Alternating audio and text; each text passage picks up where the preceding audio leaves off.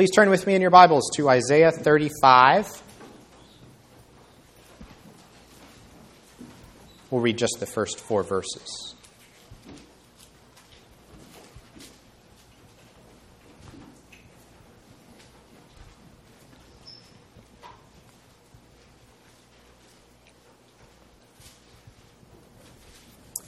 The theme of this sermon text today is going to be both the ongoing reflections on the conversion of the Gentiles, which this passage touches on, and also the work of Barnabas, the son of encouragement, encouraging the church in Antioch and exhorting them to persevere.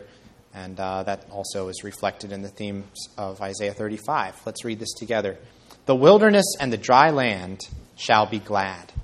The desert shall rejoice and blossom like the crocus. It shall blossom abundantly and rejoice with joy and singing. The glory of Lebanon shall be given to it, the majesty of Carmel and Sharon. They shall see the glory of the Lord, the majesty of our God.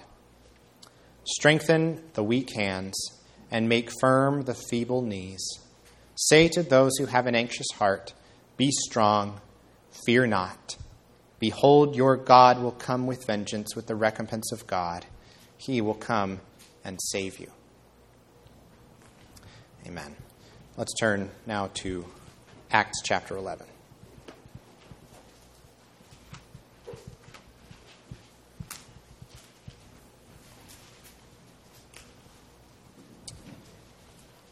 Acts 11.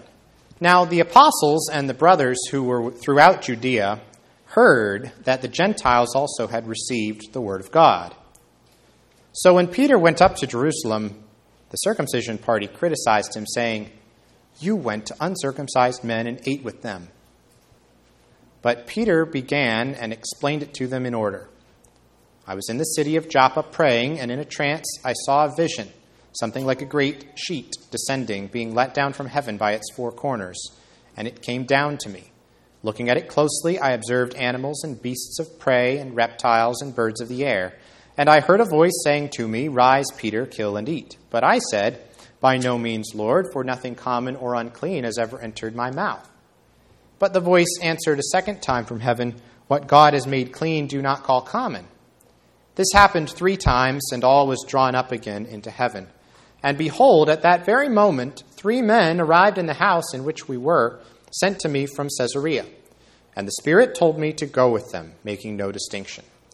These 6 brothers also accompanied me, and we entered the man's house. And he told us how he had seen the angels stand in his house and say, 'Send to Joppa and bring Simon who is called Peter. He will declare to you a message by which you will be saved, you and all your household.' As I began to speak, the Holy Spirit fell on them, just as on us at the beginning. And I remembered the word of the Lord, how he said, 'John baptized with water, but you will be baptized with the Holy Spirit.' If then God gave the same gift to them as he gave to us when we believed in the Lord Jesus Christ, who was I that I could stand in God's way?"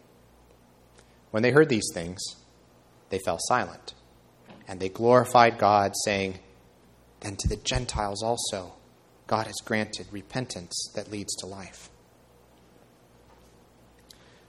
Now, those who were scattered because of the persecution that arose over Stephen traveled as far as Phoenicia and Cyprus and Antioch, speaking the word to no one except Jews. But there were some of them, men of Cyprus and Cyrene, who, on coming to Antioch, spoke to the Hellenists also, preaching the Lord Jesus. And the hand of the Lord was with them, and a great number who believed turned to the Lord. The report of this came to the ears of the church in Jerusalem, and they sent Barnabas to Antioch. When he came and saw the grace of God, he was glad, and he exhorted them all to remain faithful to the Lord with steadfast purpose.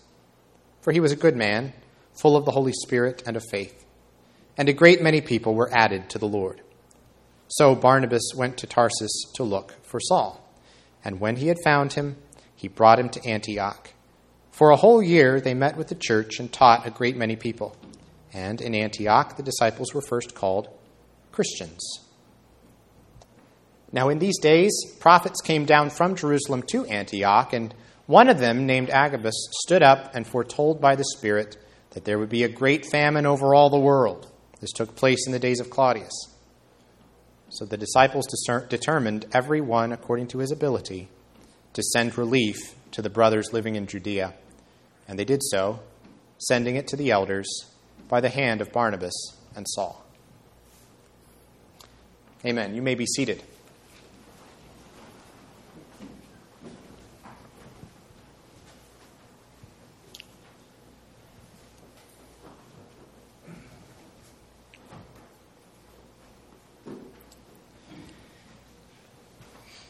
If you were to look into some of the things that have been written down about our churches, our denominations' approach to foreign missions, there are some particular goals that are stated as really central to the way the OPC goes about foreign missions, which I think are really good. And those goals are to plant self-supporting, self-sustaining, and self-propagating churches.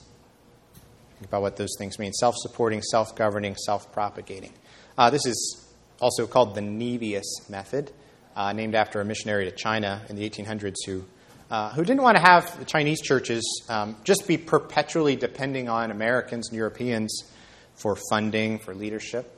Instead, he thought that the long-term goal should be for new churches on foreign fields to have their own leaders, to support themselves and each other, and then eventually to become mission-sending churches.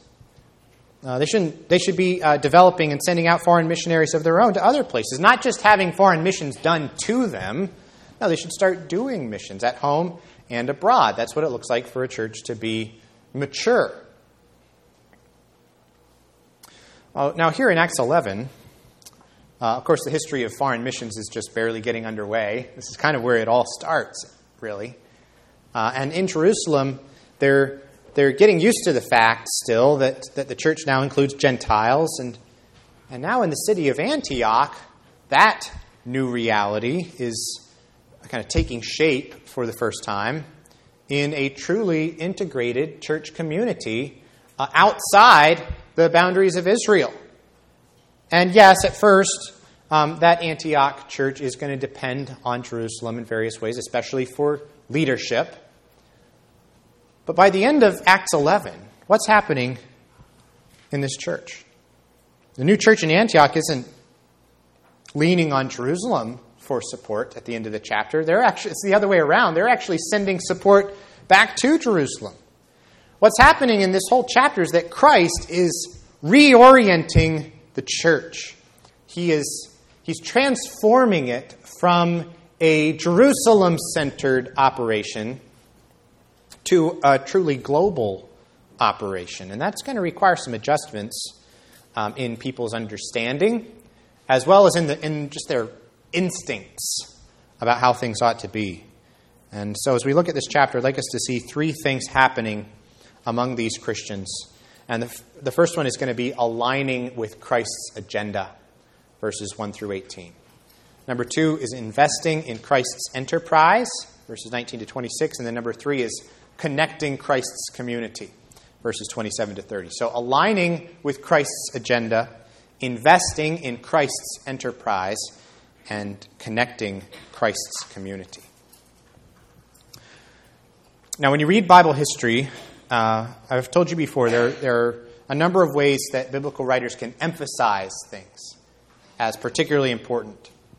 And here are two of those main ways. One is by slowing down the narrative, kind of zooming in and taking a large amount of space in the book to describe a short space of time. Another way is through repetition. It's through saying the same thing multiple times. If it's repeated, it's important. By both of those measures, the conversion of Cornelius is really important to Luke, quite apparently, because first of all, he devotes a chapter and a half to it, all of chapter 10 and then half of chapter 11, a lot of verses on this story. Also, the basic story gets repeated 3 times. This is Luke's way of saying the conversion of Cornelius, this moment in salvation history where the Gentiles are being included in the church in a public and formal way is super important in the history of the church in general, and it's super important to the message of this book of Acts that he's writing. Of course, every time that those basic elements of the story are repeated, there's a different context, and there's new information as well. And so we want to see what's new here in chapter 11. The reason Peter has to tell the story from the top all over again is because there are some people in Jerusalem who are really quite alarmed to hear that he had such close interactions with a group of Gentiles. In verse 2, where you see the phrase, the circumcision party, you can see in the footnote there, it literally says, those of the circumcision. I think it's a little bit early, really, to say that there was a party, per se, advocating for the circumcision of Gentile believers. There will be later, that will develop as the disagreement continues. But the point now is that there were some Jewish believers in Jerusalem who were uncomfortable, even offended, at the idea that Peter would stay at a Gentile's house. He would eat at the same table with that Gentile and his family and friends. Notice they're not so much concerned, at least when what they say, they're not so much concerned about Peter preaching to them. We can talk to Gentiles about religion. We've always done that. Jews and Gentiles have been able to talk about religion. But Peter, you ate with them. That's what really bothers them. You ate with them. Why would you do something like that? And what this is showing is that their identity as followers of Jesus, in their minds, is something that has been kind of overlaid. It's been overlaid on their existing cultural / ethnic / religious identity that they already had before they started following Jesus. So when they started following Jesus, in their minds, they didn't stop being Jews. They became Jews who now followed Jesus. And in a sense, was natural, and in a sense, there was some truth to that, because Jesus was not overturning or rejecting the Old Testament work of God. He was the completion of the Old Testament work of God. It stands in that same stream, the one covenant of grace that's continuing to unfold. But there's a problem with these Jews thinking of themselves in those terms. Because the result was that all of their reservations about intermixing with Gentiles remained, just as they probably really remained for Peter before God gave him that vision, right? And that's why Peter goes back to the beginning here, and he starts with that vision, which was the way the Lord Jesus reoriented him. And he's making clear, guys, this was not my idea. This is not something I came up with and thought would be a good idea. You look at verse 7, how he emphasizes this. He says, verse 17. If God gave the same gift to them as he gave to us when we believed in the Lord Jesus Christ, who was I that I could stand in God's way? This is God taking the initiative, God's action here. And notice how the people respond then when Peter finishes. When they heard these things, they fell silent, and they glorified God, saying, then to the Gentiles also God has granted repentance that leads to life. That's kind of interesting, the way they put that. In the book of Acts, the gospel message gets summarized in various ways. And the call of the gospel gets stated in various ways. Sometimes it's summarized as a call to faith. Believe in the Lord Jesus, right? Other times, though, it's summarized as a call to repentance. The call of the gospel is really a call to both, right? Faith and repentance. When you turn to Christ in faith, it means you're turning away from something else. You're turning away from your sin. You reject your sin on the one hand, and you embrace Jesus on the other. And so sometimes we summarize that gospel call by telling people to believe in Jesus, but you can also summarize it by saying, repent, because truly repenting means turning to Jesus, and truly turning to Jesus means turning away from sin. And you can't separate the two. You can't have one without the other. And the Jerusalem believers are realizing here, okay, we've turned from our sins to follow Jesus. That's what he did for us. And now let's look at these Gentiles. They've done exactly the same thing. They've turned from their sins to Jesus. And if we've both turned from the same thing, sin, and we've both turned to the same person, that's Jesus, with the same result, eternal life, well, then it looks like we actually have more in common with these new Gentile converts than we thought at first. In fact, maybe we have more in common with them than we have differences. And maybe that commonality is more important, more basic, more fundamental to our identity, our shared identity, than any differences that we thought were separating us. And see, what's happening then is the Jerusalem church is being realigned in their whole conception of their own, their selves, their identity. It's all changing. What the church should look like, what kind of church they ought to be, and then what ought to be done about it practically as a result. As Jewish background believers, they had an agenda that sort of came naturally to them. It was part of their upbringing. It was part of their instinctive frame of reference. Part of that agenda is we hold on to our Jewishness. We hold on to what makes us different, to what makes us special. And therefore, what happens is Jesus' agenda, the mission of the church, is something that's kind of stapled on to their existing agenda, the agenda of our heritage, our instincts, our priorities that we came into this with.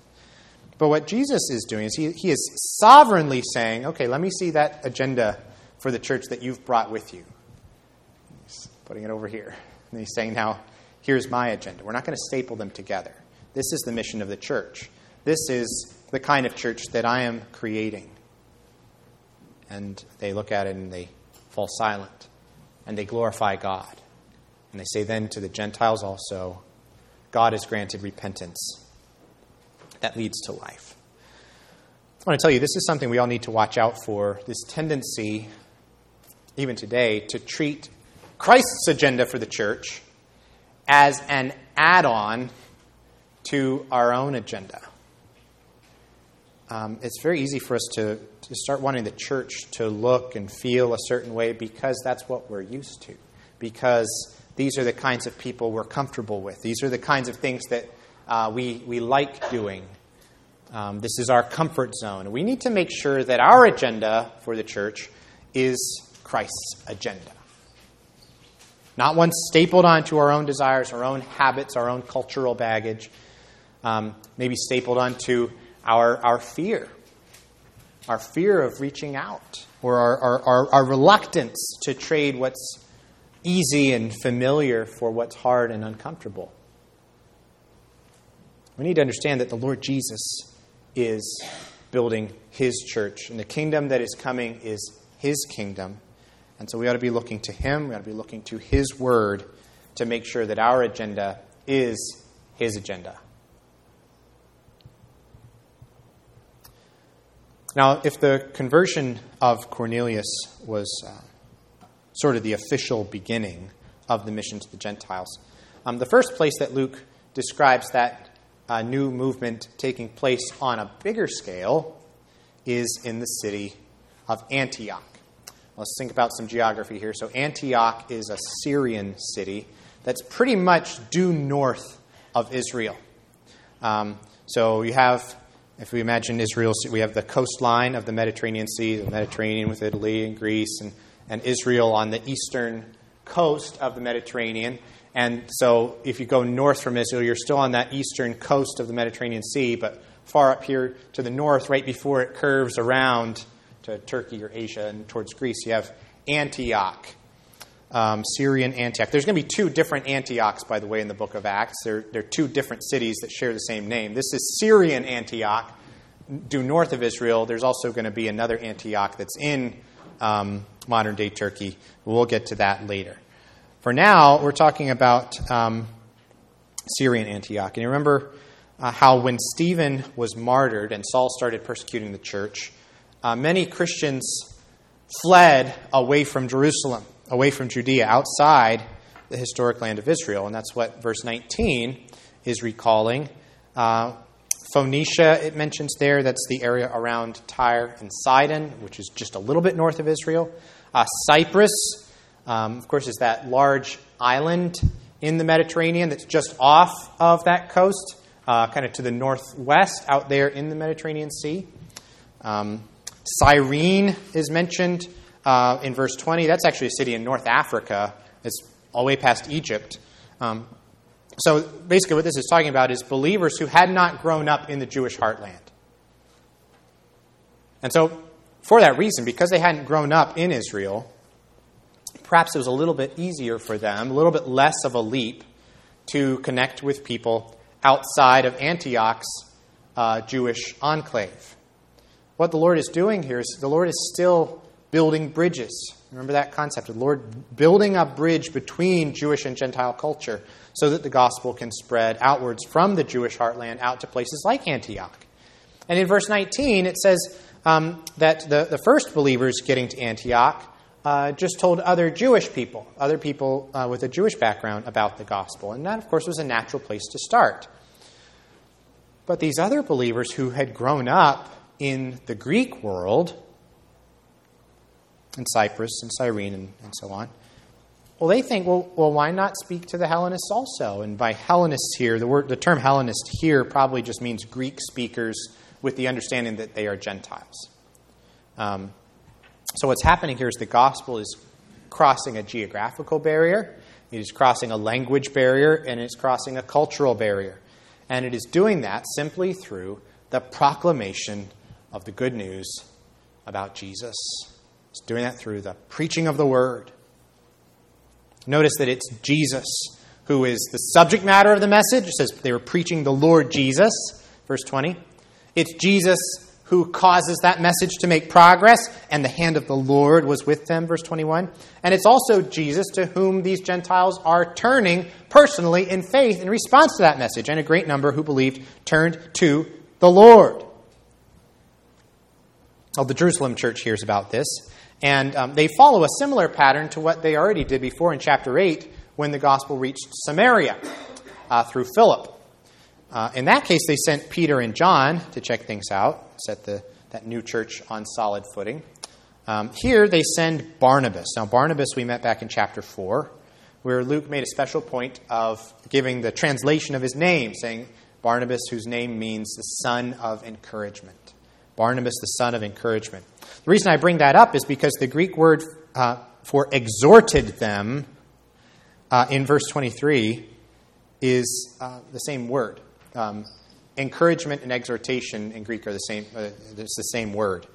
So they could have easily translated this, he encouraged them. The son of encouragement is encouraging this church. Barnabas is living out his name. He's encouraging, he's exhorting these new believers to remain faithful to the Lord with steadfast purpose. The next thing Barnabas does is he decides to track down Saul so that Saul can come join in this work of leading the church in Antioch as well. This was really part of Barnabas' encouragement to this church. It includes identifying and calling in another gifted leader to help in the work. Think also, though, what an encouragement this would have been for Saul.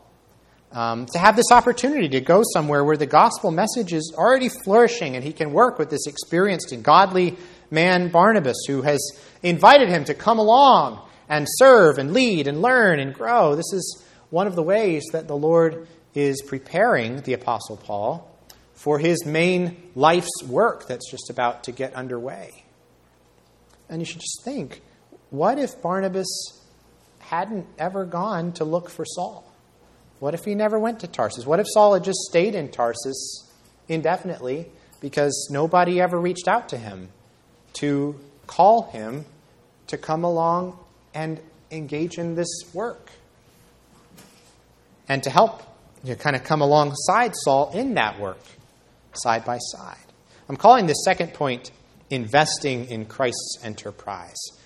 Because in Antioch, here's what you don't see. What you don't see is the sort of Jerusalem brass spreading out a big map on the table in the war room and saying, all right, everybody, here's what we're going to do. Operation Antioch. Let's go plant a church in Antioch. We're going to start a revival in this city. We're going to schedule it for, August 16th. And we're going to get a new church off the ground. Once again, Luke is very deliberate about showing how this is Christ's work. Christ is the content of the message. Christ is the power behind the message. Christ is the person the new believers are turning to follow. Barnabas goes to Antioch because the church recognizes, look at what Christ is doing. What hath God wrought? As Numbers 23 puts it. Or like the psalm we sang earlier, it says, come and see what God has done. Christ doesn't call on Barnabas and say, hey, I'd really like you to figure out how to start a church in Antioch. It's more like he tells him, look at this church I've started in Antioch. I'll go encourage them and strengthen them and serve them and give yourself to them and love them and help them find new leadership. I love what Jesus tells his disciples in John 4 when he says, look, I tell you, lift up your eyes and see that the fields are white for harvest. He tells them, I sent you to reap that for which you did not labor. Others have labored, he says, and you have entered into their labor. And so Christ does not, in other words, we ought to strategize, we ought to plan, we ought to think carefully and be energetic and proactive about missions and evangelism and so on. But what we have to understand is that Christ does not give us the burden of building the church by our own creativity, by our own strategy, by our own persuasiveness, by our own power. Because if it depended on those things, it would never happen. The church would never get built. We have to understand that the church, foundationally, is not our enterprise. Fundamentally, it is Christ's enterprise. But you see, the joy of being a Christian is that you get to invest yourself in that enterprise, confident that it is going to thrive because it's the work of the Almighty King Jesus. And rejoicing because you get to be a part of it. That's motivating. You get to be part of an endeavor that you know is succeeding in the long run. And so how can we do that? How can we invest ourselves in what Christ is doing through the church with the gospel? Well, for an example, look at what Barnabas does. He says, I'm going to encourage these people. I'm going to exhort them to remain faithful to the Lord with steadfast purpose. Like Isaiah 35 said, I'm going to strengthen the weak hands and make firm the feeble knees and say to those who have an anxious heart, be strong, fear not. Behold, your God will come and save you. I'm going to nurture and cultivate these seedlings that Christ has caused to grow. I'm going to go into his garden as his servant, and I'm going to see that it gets watered and weeded and harvested. And not just that, this is important. The other thing Barnabas does is he says, I'm going to bring someone else along with me. And I want to ask, when was the last time? Many of you serve faithfully and energetically, many people, many ways in the church. I want to ask you, when was the last time that you invited a younger Christian to join you in some area of service? Not just to do it yourself. When was the last time you got someone else to come along with you, to give them an opportunity to serve alongside you, to learn how practically to invest themselves in Christ's enterprise as Barnabas did for Saul? Something to think about. Before we go on to the last point, I just want to point out something about verse 26. Antioch is the first place, Luke says, that the disciples were first called Christians. And that's much more than a piece of trivia. When you bake a cake, you start out with eggs and flour and sugar and butter, but when it comes out of the oven, you don't call it egg, flour, sugar, butter thing. You call it a cake, right? Because now it's something new. Before this time, people in the Roman world looking at first-generation believers would have seen basically Jews, following a particular variation of Jewish religion, but still, they're Jews.